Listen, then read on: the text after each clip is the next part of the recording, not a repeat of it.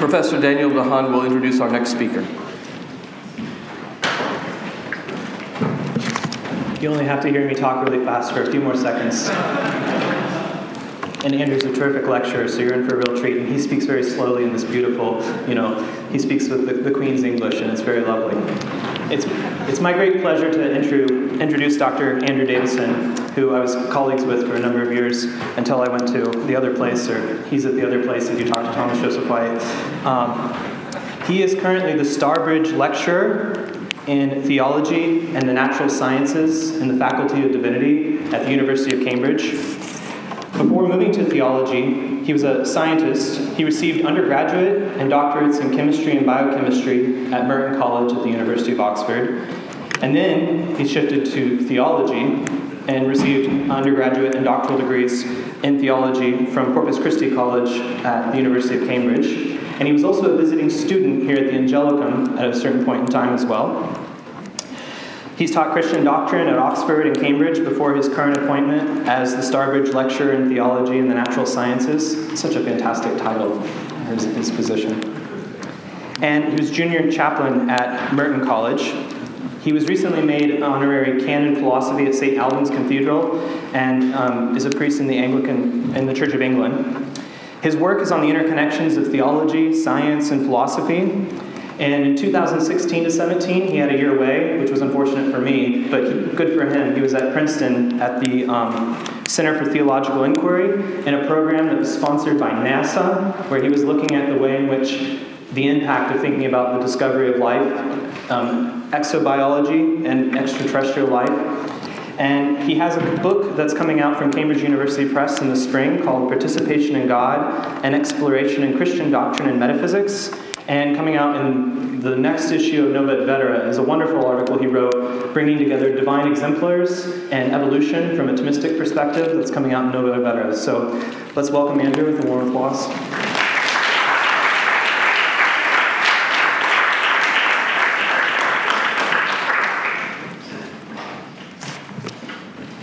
Thank you, Daniel. I'm grateful to Father Thomas Joseph for his invitation to take part in a symposium on this important topic with distinguished colleagues, and it's a great pleasure to be back after 15 years since I was an ecumenical visitor here at the Angelicum. I plan to argue that the idea of form is vital for biology, and therefore that the idea of soul and hylomorphism are of great value for thinking philosophically about life. And I'll then ask whether, however, we need to go quite as far as Aquinas does in differentiating the hylomorphism of human beings from the rest of biology. I'll present some provocations from the sciences for why I want to pursue that question, and I'll suggest that we can approach the human soul through what might be called an emergent hylomorphism. The natural overlap of hylomorphic and emergent thinking, I'll suggest, can help us both to think about the genuine novelty that can occur between one level of life and another, and to uphold a non-reductive account of agency centred on form. And finally, I'll look at how an emergentist hylomorphism might square well or less well with other aspects of Aquinas' thought. Now, as soon as I start to question Aquinas, I will proceed with a tentative step. I've much to learn in general from the distinguished speakers in whose company I find myself today, but that is particularly true when it comes to Aquinas on the human soul. Departing from Thomas at all does not come naturally to me. And if I find anything that he has to say problematic, it may be because I've misunderstood him.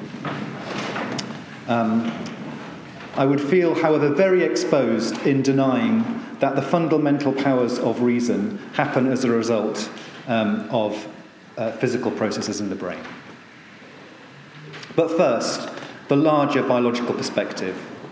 We need something like the Aristotelian concept of soul, which is to say, of living form for science. Those of us in this room who already think in those terms shouldn't forget that biology has tried to proceed without a sense of form, of the whole, even of life. And the predicament, perhaps even parody of biology that resulted in the 20th century is a salutary confirmation of the necessity of recognising form. The British philosopher Mary Midgley, who I noticed died last month, may God rest her soul, wrote about the spectacle of 20th century biology, the science of living things, coming to define its object as something too small to be alive. Proteins, DNA, atoms, and so on. Francois Jacob, writing in 1973, gives us an example.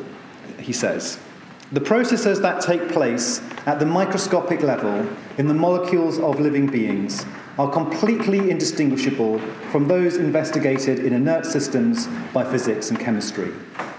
In fact, since the appearance of thermodynamics, the operational value of the concept of life has continually dwindled and its power of abstraction declined. Biologists no longer study life today." Those ideas were famously applied to human life and its categories in now famous words of Francis Crick in 1994. "You, your sorrows and joys, your memories and your ambitions, your sense of personal identity and your free will are in fact no more than the behaviour of a vast assembly of nerve cells with attendant molecules." Biology necessarily fails to focus on life when it takes the reductive turn from the organism to the parts, when it turns away from the form, as a Thomist would say. Indeed, I think it's useful to note that Aristotle and Aquinas help us to diagnose the very heart of reductionism as seeing the matter but failing to see the form. For an excellent survey of that historical move away from the whole to the parts, and a happier recent correction, I recommend a paper by Daniel Nicholson entitled "The Return of the Organism as a Fundamental Explanatory Concept in Biology." I'll quote two passages that will give the sense of his diagnosis. So he writes, "Although it may seem like a truism to assert that biology is the science that studies organisms, during the second half of the 20th century, the organism category disappeared from biological theory. Over the past decade, however, biology has begun to witness the return of the organism as a fundamental explanatory concept." And another quotation. "The second half of the 20th century witnessed the disappearance of the organism as a fundamental explanatory concept. The epistemological focus shifted to sub-organismic entities like genes on the one hand and supra-organismic entities like populations on the other. The category connecting them, the organism as a whole, fell between the cracks of biological inquiry. If the tide is now turning back towards attention to wholes and organisms, to forms and to living things, Nicholson sees three main reasons. The first is that the so-called modern synthesis, which brought together a Darwinian account of evolution with the burgeoning field of molecular genetics, has proved not to be able to provide a fully satisfactory account of evolution, and I'll come to that later on. Then he lists the growing awareness of the limits of reductionism in molecular biology, and the use of mouse models is quite important here. It turns out the tiniest little change makes enormous changes to, say, immunology, that sort of thing. And finally, a renewed interest in the nature of life as a genuine scientific question. If we need to attend to the whole, a Thomist will say that we need to attend to the form, which in a living thing is called the soul. In his River Out of Eden, Richard Dawkins mocks the earlier tradition in these words: "There is no spirit-driven life force, no throbbing, heaving, postulating, protoplasmic mystic jelly." But whoever thought that? Christians who took a hylomorphic view of things offered a much more sophisticated account of what it means to be, at the same time, both material and alive. Noticing the rather obvious difference of living things from non-living doesn't mean postulating some additional component not present in inanimate things, some vital spark, some protoplasmic mystic jelly. The hylomorphist has no need to say that there's some additional thing present in living matter but absent in non-living things. Both cases present us with matter characterized by form, And the difference is in the form, not the matter. The difference is in how the matter is. The matter of living things is not different from other matter qua matter,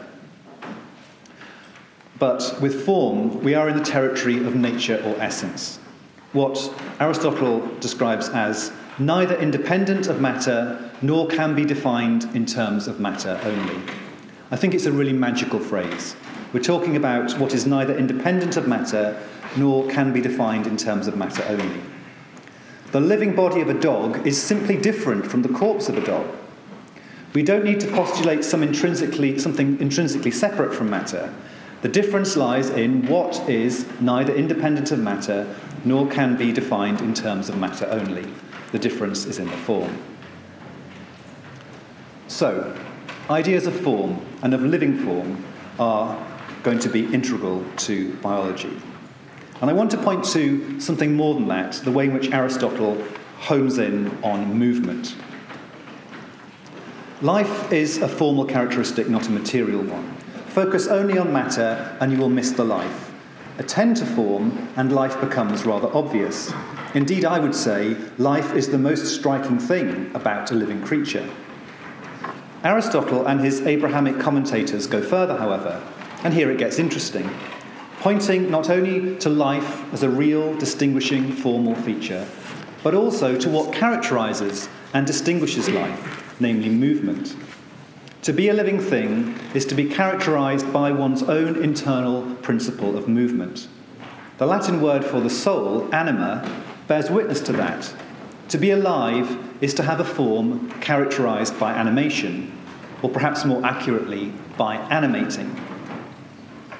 I think we should recognize that scientific work over the past, say, 150 years allows us to recognize a wisdom in Aristotle's comment about movement that goes far beyond what he himself could have known. Life is characterized by metabolism. And metabolism, it turns out, is all about movement. Not for nothing do we talk about metabolic cycles. And this is not simply an empty metaphor. Physical movement of molecules and ions is integral to a good deal of metabolism. Signaling and energy production also depend on physical movement. The synthesis of molecules crucial to life often involves trafficking precursors and products back and forth physically, not even, in fact, only within cells and organisms, but, as we now appreciate, sometimes even movement between organisms in a mutualistic relationship, where metabolism becomes a shared process distributed across cells of two or more organisms of different species. And all of that, I think, underlines just how profoundly right Aristotle was to talk about life as the quality of organisms whose form is characterized by self-movement. Species evolve, of course, and the boundaries of a species at any particular time can be difficult to draw. But that doesn't invalidate the idea of specific substantial form, for all it might pose challenges for a theologian to think through. Ideas of specific substantial form need not too quickly be consigned to the intellectual scrap heap on account of evolution, not least because the persistence of similarity in biology is in its own way remarkable. Augustine notes it in his literal commentary on Genesis, although it can hardly have struck him as surprising. Today, precisely given our understanding of evolution, we can look at the persistence of a phenotype down enormously long stretches of time and see that persistence may be as worthy of comment as change.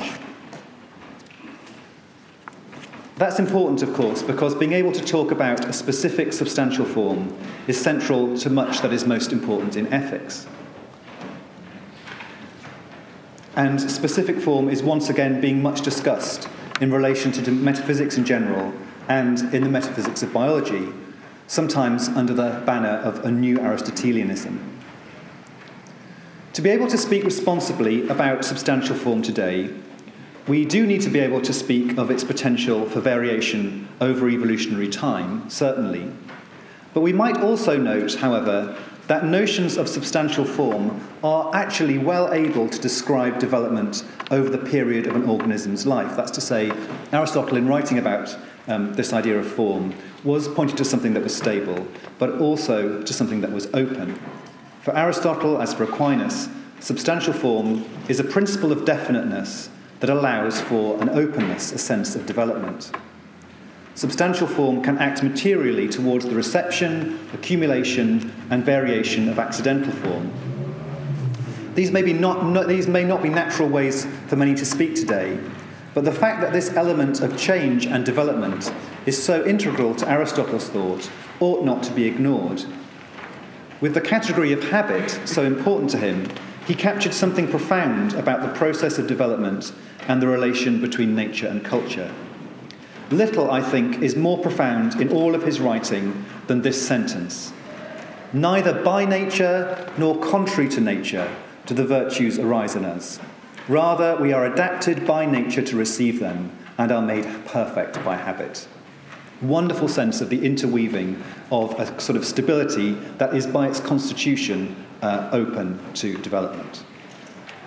For the sake of brevity, I will pass over the next part in summary, just to say that the collection of ways in which our understanding of evolution has expanded in recent decades, what's often called the extended evolutionary synthesis, is shot through with references to organisms acting and relating as wholes, that's to say, as forms. We might even say that the extended evolutionary synthesis, in all its fascinating variety, is a list of the remarkable features of evolution that come into view when one leaves behind endlessly reductive breaking down and starts instead observing wholes and their relations. So I'll just pass over examples almost as a list. Niche construction, that organisms shape their environment as well as being shaped by them. The place of epigenetics and the way in which what happens to us as a whole creature is part of what we can pass on. The relationship between evolution and developmental biology, again, it's all about the emergence of the whole.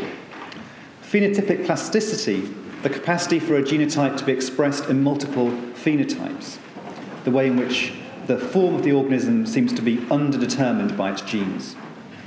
Genetic assimilation and accommodation, I'll come on to that in a minute. The coevolution of gene and culture. Symbiosis, this really important sense now of the way in which creatures are not atomistic, they don't stand on their own 2 feet, and it's not just a story of competition. Again, this is a relation between organisms, not genes. Evolutionary convergence and the role of mathematical form. Nothing could be more hylomorphic than this. It shows us that certain formal features can be multiply instantiated in lots of different material conditions. Absolute definition of a hylomorphic insight. In fact, sometimes the idea of a return to the organism is listed as one of the primary aspects of this fascinating extended evolutionary synthesis. My college in Cambridge, Corpus Christi, has an annual sermon preached on the first Tuesday of Easter term. It's called the Mere Commemoration, and it's been delivered each year since the 16th century. One of the 3 themes a preacher can choose is not fearing death other than Holy Scripture doth allow. When it falls to me to preach that particular sermon, as I expect one day it will, I think I will make the point that the sense of death as something to be feared, in a proper sense, is actually a reason for hope, almost today a kind of act of resistance. Against the background of a reductionist mindset, fearing death is heartening news. We can and should fear death because we really are alive. Unlike the logic of biology at its most reductive, concerned so much with that which is too small to be alive, we know in face of death that we are indeed alive enough to die. So that's the praise of a Thomist Aristotelian sense of form or soul in biology. Aquinas offers us, on the one hand, that hylomorphic account of life, and therefore of the human being. But more particularly, with the human being, he sees the soul as something that is, in some sense, needing to be united to the body, rather than that which just simply is its form. My provocative contribution to the symposium is to ask whether we really need to go from the first way of being hylomorphic to the second when it comes to humans. Need we say, for instance, that the soul is related to the body not as a form to matter, but as a form to a subject, if I've got that language right? Although the human soul obviously possesses a dignity of the highest order, need we say that God acts outside the normal order of things in bringing it to be, whether we're talking about the long historical story of hominid evolution or in human gestation? Finally, to put it another way, might we not think with our mind as the form and emergent property of the brain, or more ultimately of the whole body, rather than the soul in some sort of isolation from the body? It might be useful if I outline what seem to me some scientific provocations for thinking that way, and I realise that previous people have had things to say about this already. So, evolution. Much that we associate with being human arrived on the historical scene only gradually. We don't, of course, have many detailed data points for human evolution, but it's clear that much that we glory in about human beings in their current state has been present for a long time and developed only gradually, including tool use, artistic sensibility, and likely a sense of the numinous, reverence towards the dead, and perhaps some indication of medical knowledge. So there are evolutionary questions. I'm not saying they can't be answered, but they demand to be taken seriously. And the role of the body and brain in thought is another one. I agree with David Bentley Hart, as he puts it, that some ideas are so implausible that only the deranged or philosophers of mind and neuroscientists will entertain them. I know that neuroscience can be foolishly reductive. All the same, we can't ignore the many now well-established advances in our understanding of the function of the brain, notched up over the past century. We know that if parts of the brain are removed or become badly diseased, integral aspects of human function are lost. It's clear from those tragic situations, and from that admittedly blunt but still useful instrument, the brain scan, that all sorts of higher function are associated with particular parts of the brain. The notion that thought or reason at its core is somehow undertaken by the soul simply in itself, in contradistinction to its role as the form of the body, is less and less easy to maintain. I simply couldn't say with Aquinas that, and I quote, "the body has nothing whatsoever to do in the operation of the intellect." A third angle for us to consider, developments in artificial intelligence. Clearly, we should be cautious about the wider claims, or even wilder claims, made by some of those working on artificial intelligence. But the capacities we are beginning to see in certain very complex networks can't be written off. So, for instance, I've seen it working, a neural network that can abstract the sense of Newton's laws of motion from the appearance of complex objects falling and knocking into things. I won't, however, take this aspect further here.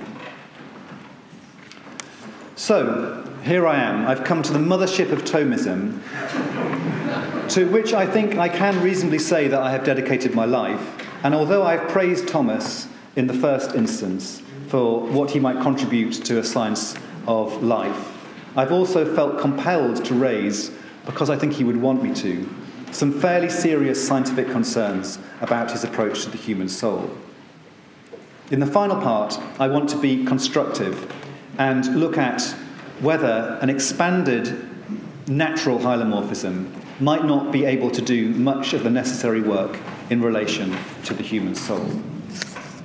So I'm going to talk about what previously was rather distinguished from hylomorphism, namely emergence, and talk about how, for me, they can form a very productive interrelation. And there was an earlier point about the fact that this is a language that means many different things and is meant in different ways by other people. I think I take a different view from the previous suggestion, which is to say, if there's a body of language which is somewhat onto something, but understood differently, it seems like a counsel of despair to say, well, we must let it go because it's been understood differently. For me, I would want to take it as a bridge into connecting what people see, which may only be a partial understanding of what we want to talk about, and build a bridge rather than let it go.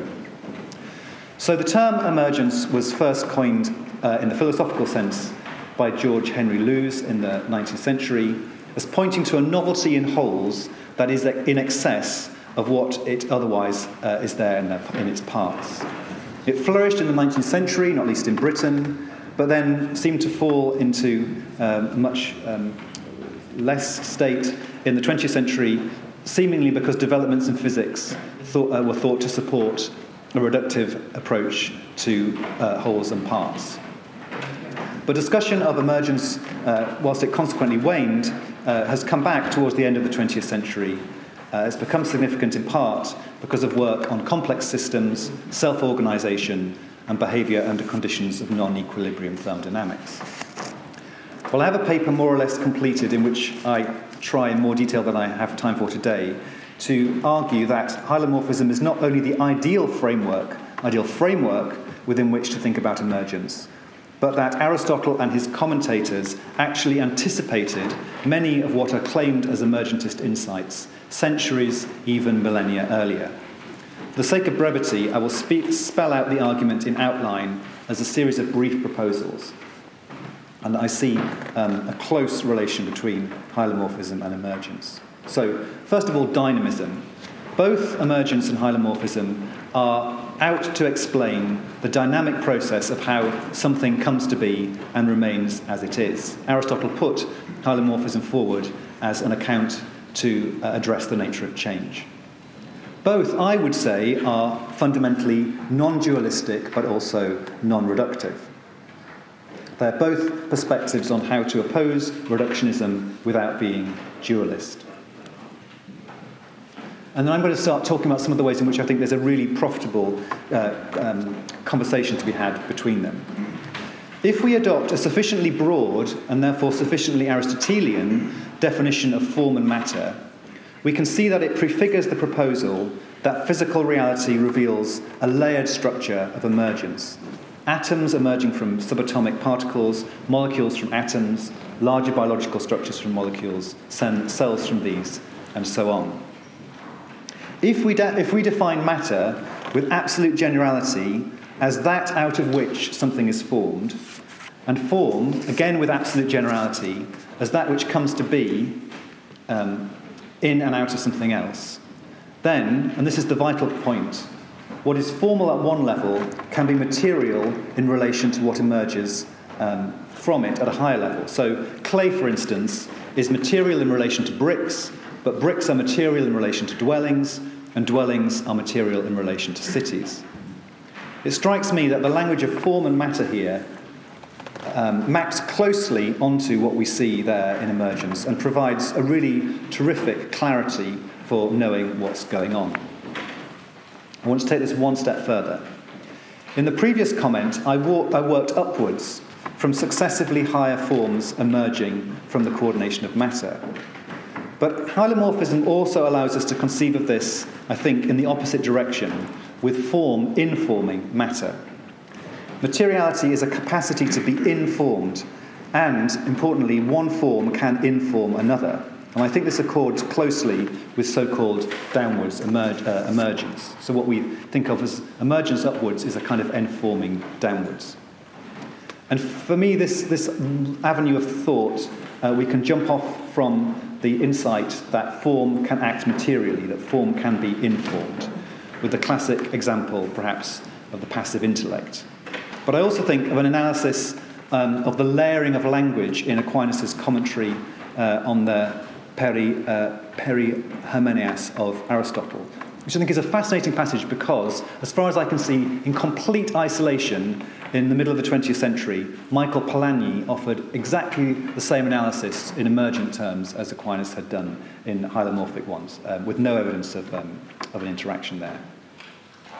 What if we stretch this to the transformation of the form of the parts by their information by the whole? A hylomorphic emergence, if we can think of such a thing, would not, I think, be dualist, because we don't have a form of the whole that's somehow passed on to a lower level as if to unchanged parts. The point is that the whole makes the matter to be changed and have these properties. Why is that important? Because the receptive character of form provides a way for us to think about an important and overlooked aspect of emergence, namely that novelty is found not only in the new whole, but also in the transformation of the parts. Here, a hylomorphic interpretation can alert us to a frequent oversight in emergentist writings. The component parts are not only raw material, that from which something emerges, they are also affected by their combination into the new overarching form. So there's a kind of ambiguity in the way part is used. Part can be parts as they were or parts as they come to be. And this difference is often elided in the literature. We just have to think that, for instance, that atoms are profoundly affected by their incorporation into molecules. One could even go so far as to ask whether they're even there as atoms at all after their incorporation. And a neuron in a brain is just a very different sort of thing from a neuron sitting alone in a Petri dish. It does things in the brain it would never do in a Petri dish because of its transformation by its interrelation with others. So lower level entities act materially, yes, in the upward sense of providing the material for that which emerges from them. But they also act materially in the sense that they receive from the overarching form, and because of that, are always at least somewhat changed in the process.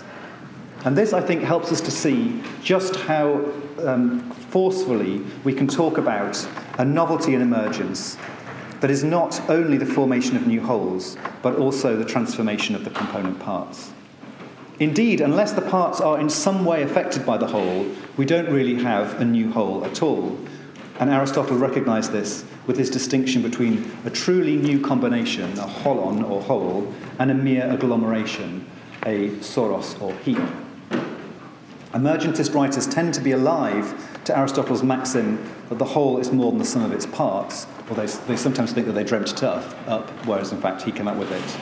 But then they miss the equally Aristotelian point that the parts in the new whole are other than the parts as they were before.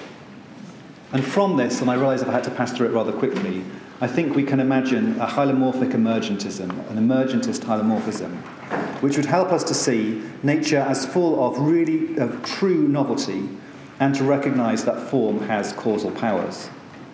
So I don't see mind as extrinsic, I see it as hylomorphic. The brain isn't affected by mind as if it was something different. The mind is its form. There is potential there for helping us understand that understand emergence of consciousness. I think we can say, or it's worth exploring on scientific and philosophical grounds, that the mind is, and I pick up that earlier definition of something like form, the mind is neither independent of the brain nor can be defined in terms of brain cells only. I think we should give an emergentist hylomorphism a run for being able to say that the cells of my brain dance to the music of my mind rather than my mind dancing to the tune of the cells. So with genuine novelty as a possibility and an agency of form over and against its matter, I wonder whether we could uphold all or almost all of what Thomas so importantly taught about the human being, but by treating the soul as emergent, not something joined to a body. It's a larger question than I can pursue to anything like completion here or ever, so I'll conclude simply by asking how that might fit or not fit with other aspects of Aquinas' vision. I think I've got about 3 things to say here. So a single substantial form. Aquinas held so firmly and so productively to the presence of a single substantial form in a human being. Now, of course, that's to insist that there's nothing of the body not formed by a rational soul directly, and it doesn't follow that there's nothing of the soul that doesn't directly involve the body. But I do wonder whether the stress on unity in Thomas's view might blend from the former into the latter. And then something about the warmth of Aquinas towards mediation and secondary causation. Saying that God creates the rational soul outside of the natural process may be neither necessary or helpful. Thomism so naturally avoids invoking the God of the gaps, so why here? Is it not generally better, and indeed more Thomist, to see a God at work in the whole, not outside it? God is the cause behind all causes, the actor in all action.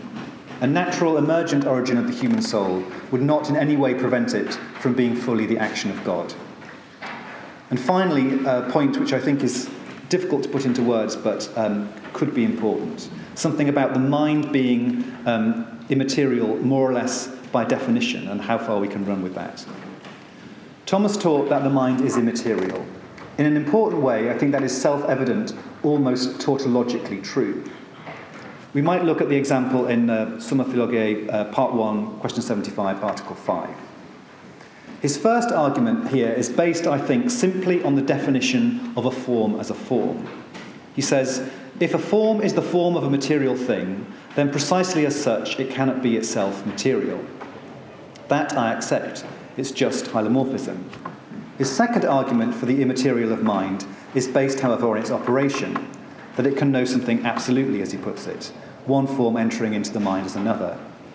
But my question here is whether we can't just have the second sense on the basis of the first.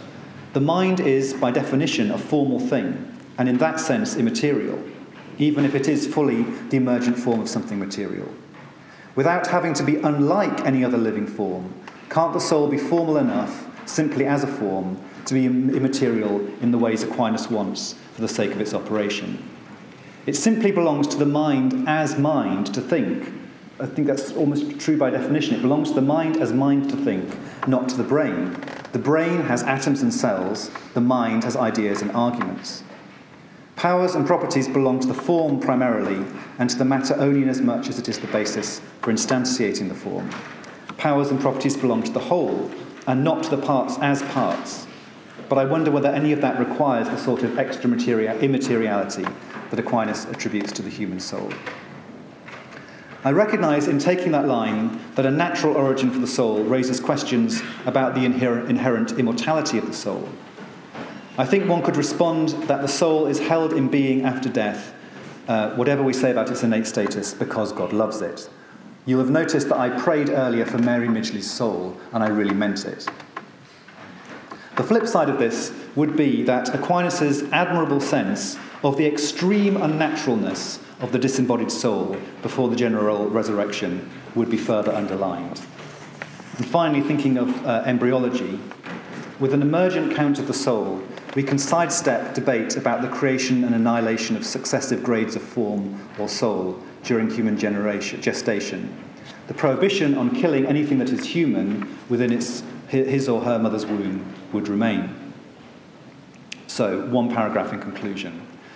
I've argued that the concept of hylomorphism applied to biology, in other words, the category of soul, is of great value. I've argued, however, that there are scientific difficulties to thinking of the human soul in the way that Aquinas does. And I think this is an ongoing project. It's going to involve people looking at specific cases and arguing them through.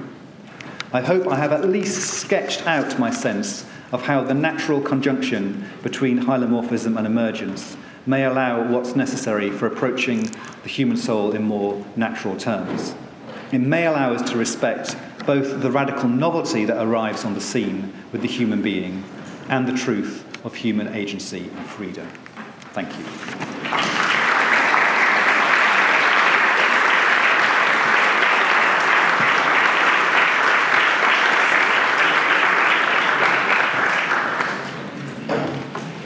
Thank you very much, Professor. We have time for some questions. Hey, Doctor. I thought your last point about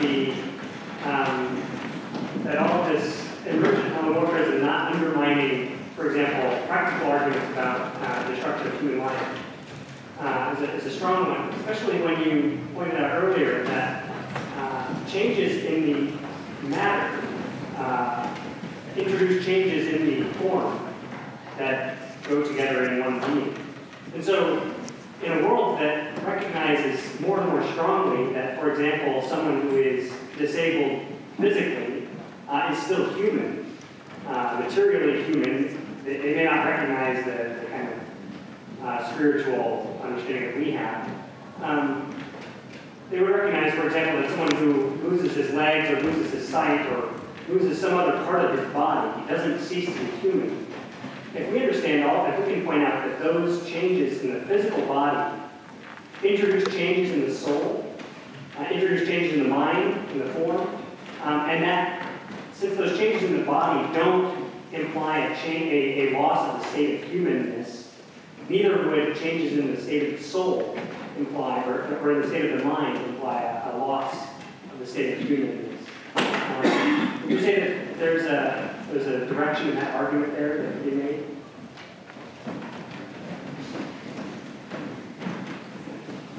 Well, I think the interesting question to ask is whether we can even say that there's a change in the way the matter is that isn't a change in the form. And I may be somewhat exposed on this front if I'm saying that the form is the form of the thing that we have in front of us, and what is in front of us is changed. I absolutely want to hold on to the idea this remains absolutely a human being. But I suppose that's partly there in certain earlier sort of embryonic discussions of the development of the human being in Thomist terms, where even if it was held earlier on that a rational soul hadn't arrived, it was still said, this is a thing of a certain kind. But I think I probably need to talk it over with you in a bit more detail. Yeah. Regarding emergence, I have no problem to say that, okay, the cells emerge into tissue, the tissue emerge into organs, and so on and so forth, according to your diagram, atoms, molecules, organisms. Because that's all in the material order. Now, in the emergentist literature, there's quite a lot of criticism, which I will not summarize here, regarding how we have some material to emerge something immaterial, because there's a gap right there. And the same thing, obviously, is referred to from the brain to the mind, let alone from the brain to the soul. That is a gap that actually we could not, according to the current literature, could not really thoroughly, logically explain. So that's basically my question. Well, you see, that earlier point about the immateriality of form as form, I think, so take a frog. A frog is entirely a material thing, but the form of a frog is not a material thing. And so I don't think we need to get as far up as brain and mind to talk about a thing that is in matter, that is an aspect of matter that isn't material. I think as soon as the form of a water molecule is not itself a material thing. So it seems to me that this is a feature that we don't need to get anything like as far up as mind before we're encountering. I would like to have your opinion about as a medical doctor, I've attended during my 30 years of life as a doctor, I've attended a lot of people dying, even certifying death.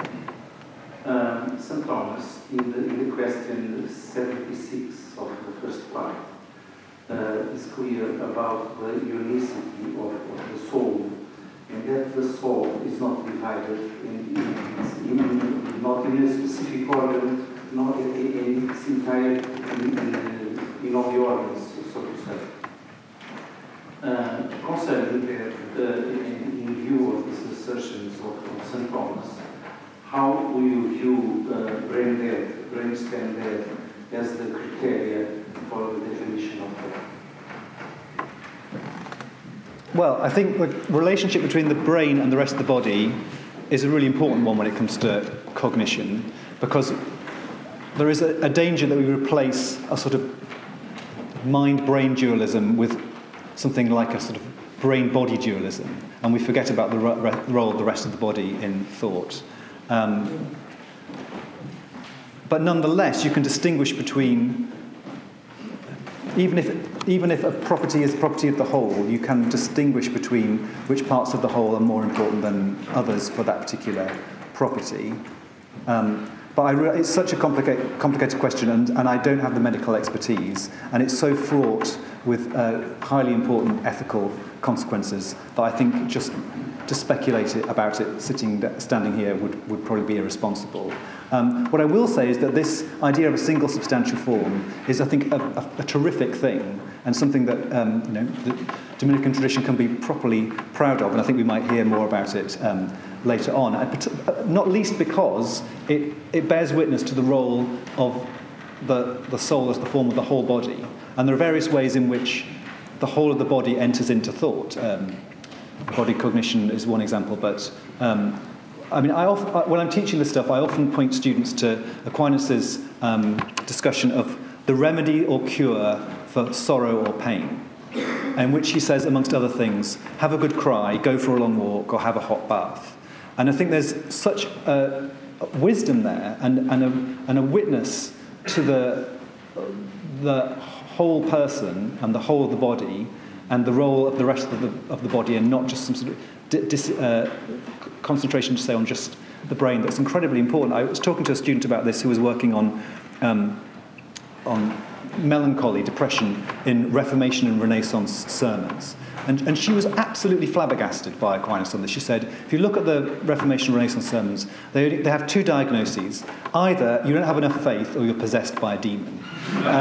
Whereas Thomas might say, actually, you just need to have a good cry, a hot bath, or a long walk. And there's something rather beautiful and I think wise about that. We'll make this the last question of this session.